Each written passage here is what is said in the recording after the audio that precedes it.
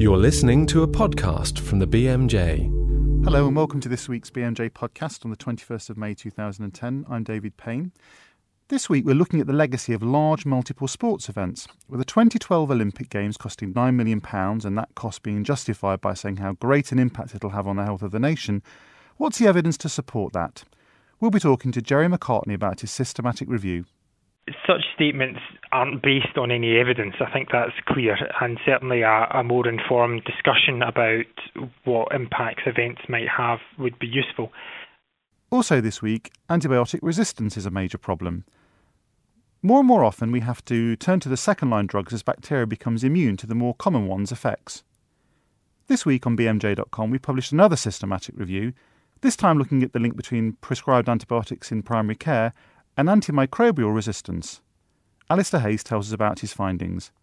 So this is suggesting that there is a clear relationship between antibiotics prescribed to these patients that contributed to these analyses, and that the strength of that association diminishes with time, but nonetheless persists even when one looks at a 0 to 12-month time period. But before all that, I'm joined by Annabel Ferriman, who's here with this week's news. Hello, David. Yes, well, we've got a terrific analysis of the coalition government's policies on health by Nigel Hawkes. In it, he looks at basically how the two sides, how the Lib Dems and the Conservatives are trying to sort of work out a policy that will satisfy both of them, because obviously their manifestos were quite different in lots of ways. The Tories have decided that they're going to set up a central board to control the NHS, but where they've come to some sort of compromise is over local PCTs, local primary care trusts. The Lib Dems wanted them all to be entirely elected, rather, so that they'd mirror, in a way, local authorities. They'd be very similar to our councils, but in charge of healthcare. Well, the two sides seem to have come up with a sort of compromise whereby some of the members will be directly elected and some will be appointed by local authorities. Nigel Hawkes says that this is possibly going to be problematic because everybody's talking about how we must have reconfiguration of services, which really is a euphemism for closure of hospitals and such like, because we've got to save a lot of money. And he's saying how difficult this is going to be. If primary care trust boards are packed with local politicians, they're unlikely to vote for any changes unwelcome to their constituents. And local authorities are also going to be given the right to challenge any change that's mooted through the reconfiguration panel. So this looks, it looks as if there might be rather a deadlock or, an impasse. Yes. Well, I'm sure you and Nigel will be covering it in the BMJ in the next few weeks. Yes, we will, definitely, yes. What else have you got for us today, Annabel? Well, we've got a report in the Journal this week on the Consensus Conference on Diabetes. The panel came out with a lot of quite radical proposals about tackling obesity and increasing exercise and so forth. They think this is much more important in the long term than, for example, increasing bariatric surgery, because the numbers are so gigantic. They're predicting that, in some countries as many as 1 in 4 adults are going to suffer from type 2 diabetes. 200 million in China by 2030, I'm reading here. Yeah. Well, it's absolutely terrifying. And they're saying really governments have got to encourage people to eat better, that, the transport policy should encourage cycling and walking, more cycle lanes and so forth, and that really the only way to deal with this is to tackle obesity. What else have you got for us today? Well, we've got 2 more stories from the United States which look interesting. They're both in the Journal this week. One is about the FDA, the Food and Drug Administration, asking doctors to report to them about misleading drug advertisements or misleading statements made by drug reps. Yeah, it's called bad ads, isn't it? Bad ads, yes, it's quite nice, quite catchy, very American. They're very good at thinking up titles for these things. And what they point out is that in the FDA, they've only got 12 members of staff to monitor these ads. And as you can imagine, there's a huge, overwhelming number out there, plus, of course, presentations by drug reps and so forth. And so they're appealing to doctors to, keep their eyes open and report anything to the FDA that they feel is misleading. And they give a few examples of the sort of thing they'd like to hear about. When a speaker program has a slideshow that presents efficacy information but not risk information, they say that would be the sort of thing that they'd like to know about.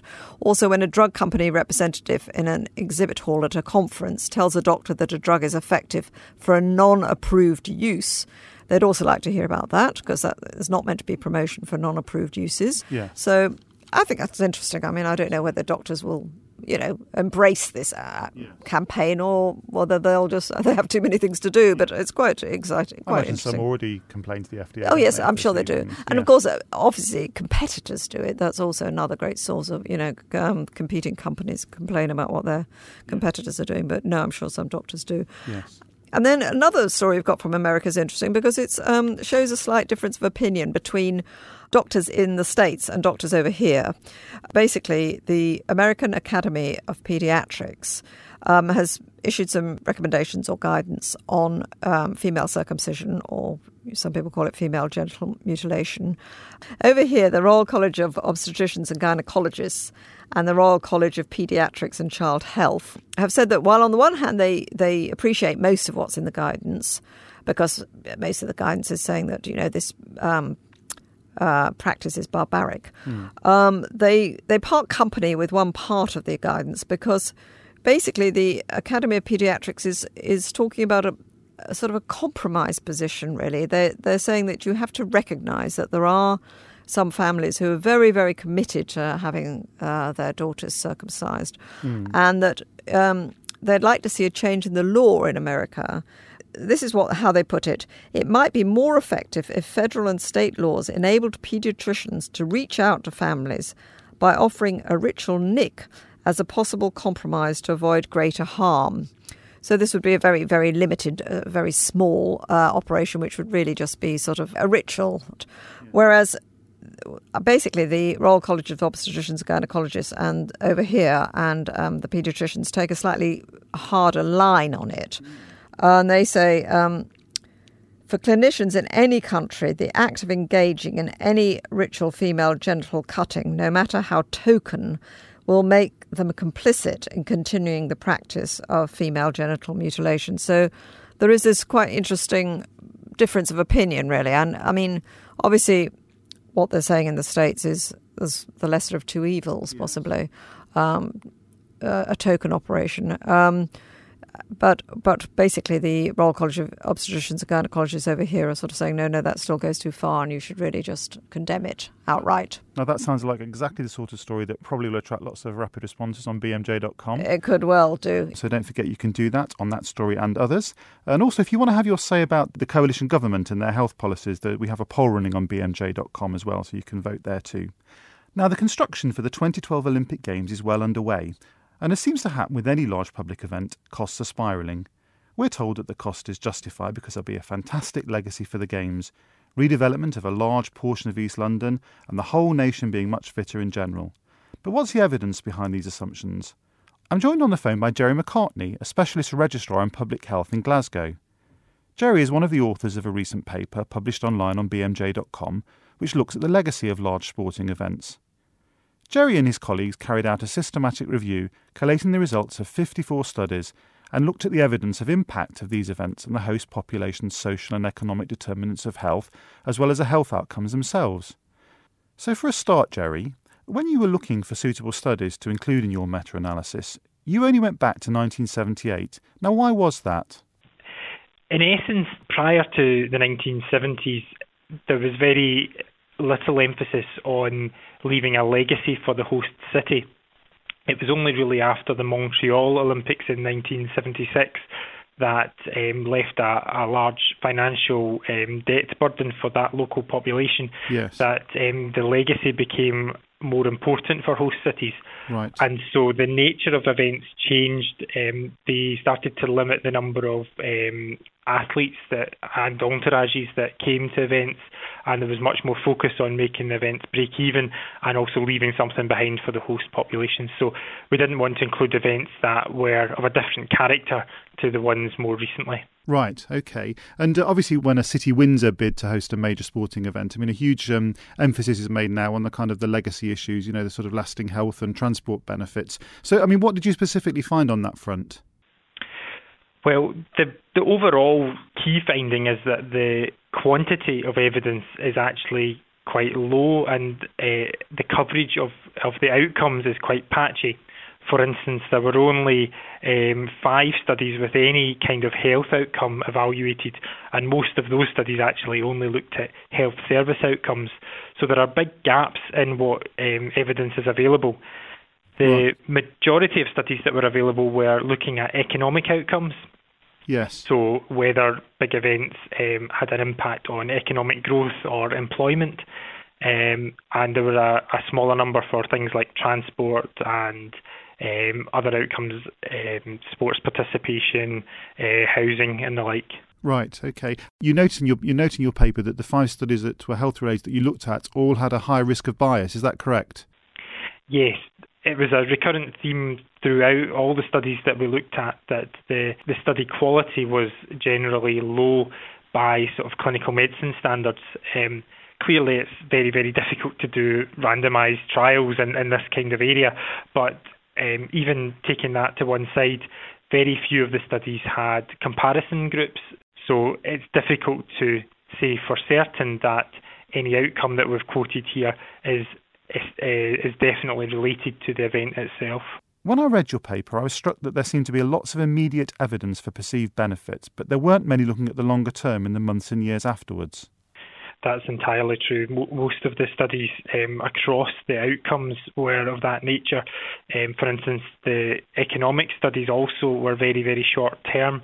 By and large, about 2/3 of the studies that produced positive economic outcomes, they were the studies with the shortest time periods of study, and also the economic studies which took least account of the various sources of bias that might arise from such economic studies, whereas the ones that looked at longer term outcomes were far more equivocal or even suggested negative outcomes for the economy from hosting major sports events. So there's certainly something to be said for longer term research and trying to clarify what the true outcomes of events are. Right, okay. Obviously, we know we're getting a lot of hyperbole about the Games now, and it is £9 billion, I think, the current budget for the Olympics here in London. I suppose the bottom line is you're suggesting that the claims about the benefits are actually probably unfounded or oversold. Clearly, we can't say much about future events. This review only looks at previous events and whether the evidence has been collected from previous events. There is also a difference between an absence of evidence and evidence of absence. The majority of the outcomes that we're looking at here have an absence of evidence, so we simply don't have many health outcome studies. We can say a little bit more about some of the other outcomes, such as the economy, where there is more of an evidence of absence rather than absence of evidence. And so based on these poor quality studies, albeit they do have a number of flaws, that an economic legacy is less likely. OK, so looking ahead to the future, how do you think politicians should play it when they want to bid for a big sporting event? Should they claim that it's going to have a huge impact in the local area? Such statements aren't based on any evidence. I think that's clear, and certainly a more informed discussion about what impacts events might have would be useful. But it's also clear that as time goes on, there is a greater effort being put into generating a legacy, and that's a relatively recent phenomenon. Legacy discussions didn't really kick off until after the 1992 Olympics in Barcelona, which was often suggested to have been a real boost for that city. However, it's certainly not a given that we're going to see positive impacts in London to do with the Olympic Games, and the same with the 2014 Commonwealth Games in Glasgow, and none of that can be assumed. Right. And I suppose thinking beyond 2012 and 2014, what kind of research do you think we should be commissioning in the wake of those events to sort of find out definitively what the effect has been? If there's one message from this review, is that there isn't enough high-quality evidence to be able to say with any certainty what we might expect from future major multi-sports events. The kinds of things that are required are a greater number of studies looking at a range of health outcomes, longitudinal studies which include comparison groups so that we can be sure that any secular trends are actually attributable to the event themselves. And we would also look for the economic studies to be of a higher quality. For example, they need to take into account opportunity costs. many of the studies that were included in this review simply added up all the benefits to the economy by taking the money spent on the Olympics and then multiplying that through the rest of the economy. But that money clearly would have been spent elsewhere, and so you have to take into account these opportunity costs when you're doing the economic models. So the economic studies can certainly be improved for the future, and we can clarify what the net economic output from such events might be. Gerry McCartney, thank you very much. Thank you. And you can read Gerry's paper online on bmj.com. Now, we all know that antibiotic resistance is a growing problem, but just how much is down to GPs prescribing them in primary care? Duncan Jarvis finds out from Alastair Hay. I'm joined now by Alastair Hay. He's a GP in Bristol and a consultant senior lecturer in primary care at the University of Bristol. Now, he and his colleagues have published a paper online this week on bmj.com looking at the effect of antibiotic prescribing on antimicrobial resistance in individual patients in primary care. Now, Alastair, this is a big problem, antibiotic resistance. Has it been widely studied already, and how good are those studies? Firstly, I would agree antibiotic resistance is a problem. Mm-hmm. And yes, there's a large amount of research been published. And specifically looking for relationships between antibiotic prescribing and antibiotic resistance, there have been two broad groups of studies. One set of studies that look at population-level prescribing data, such as in the UK, the so-called PACT prescribing data. Mm-hmm. And the inherent problem with those population-level type studies is that one doesn't know whether a specific patient has received no antibiotics, one course of antibiotics, or several courses of antibiotics. And so the associations can't be described for individual patients. They can only be described at the population level. And therefore, it's difficult to know from those studies whether reducing prescribing in an individual patient would make any difference to their resistance. Okay, and is that what your research set out to try and uncover? That's exactly right. So what we decided to do was to look for studies that had looked for those relationships within individual patients as opposed to those population level studies. Mm-hmm. And we were, one of the principal criteria that we were searching on was that those patients had received an antibiotic in a primary care type setting, or that it was an antibiotic that was commonly used in primary care. Now, you mentioned there that you were looking at a primary care or a primary care type environment. Now, obviously, that means different things in different places. Did that really complicate your research? How did you manage to adjust for that? Not a great deal. We found that most of the studies were either, well, the vast majority were looking at patients who had received an antibiotic from a primary care clinic in the community. One or two of them were looking at emergency care settings, but the majority were in community-based clinic-type settings. The one thing that we were interested to know was whether some of these studies could have been done in countries where antibiotics were available over the counter. Yes. And that was something that we were prepared to adjust for, but in the event we didn't need to, because none of the studies that were included in the review were conducted within those settings. Okay, so this is all places where antibiotics are predominantly prescribed, as they are in the UK. Exclusively prescribed, exactly.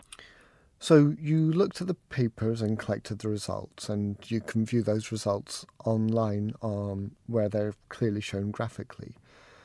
Now, what were they showing overall? What was the link between antibiotic resistance and the prescription of antibiotics?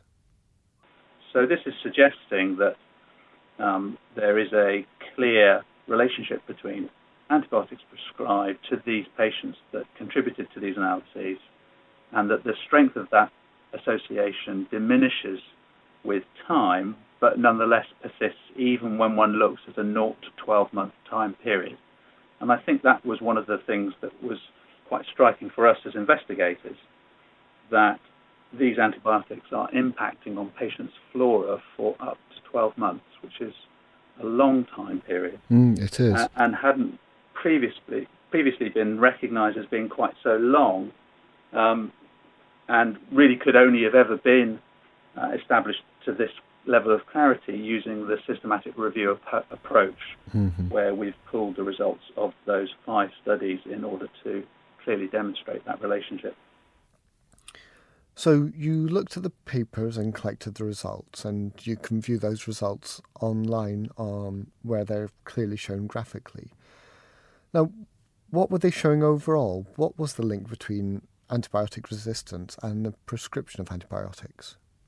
The majority were looking at relationships between trimethoprim or amoxicillin and resistance. And broadly speaking, within the time periods, there doesn't appear to be a great deal of difference between those two first-line and very commonly used type of antibiotic.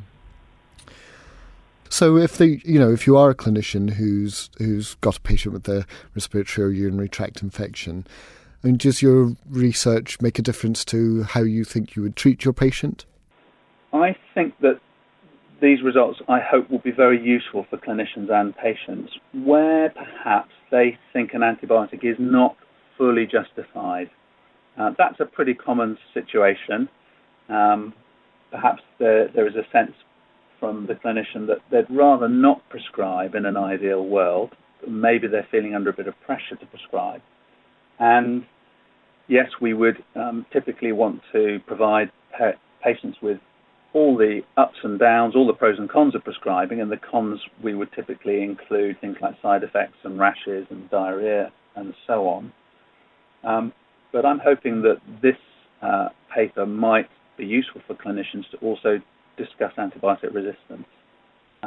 This is a study, as we've said, showing that individual patients prescribed antibiotics actually do end up carrying bacteria that are subsequently resistant to those antibiotics. Yes. And this is important because we find ourselves in a bit of a vicious circle.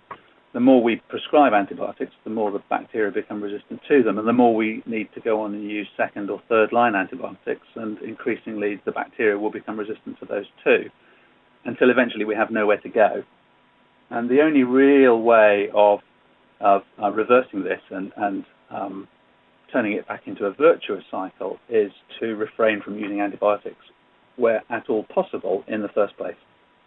That's all for this week. Next week we'll be looking at the link between toothbrushing and cardiovascular disease. Join us then. Goodbye. For more information about this programme and other BMJ Group podcasts, please visit bmj.com.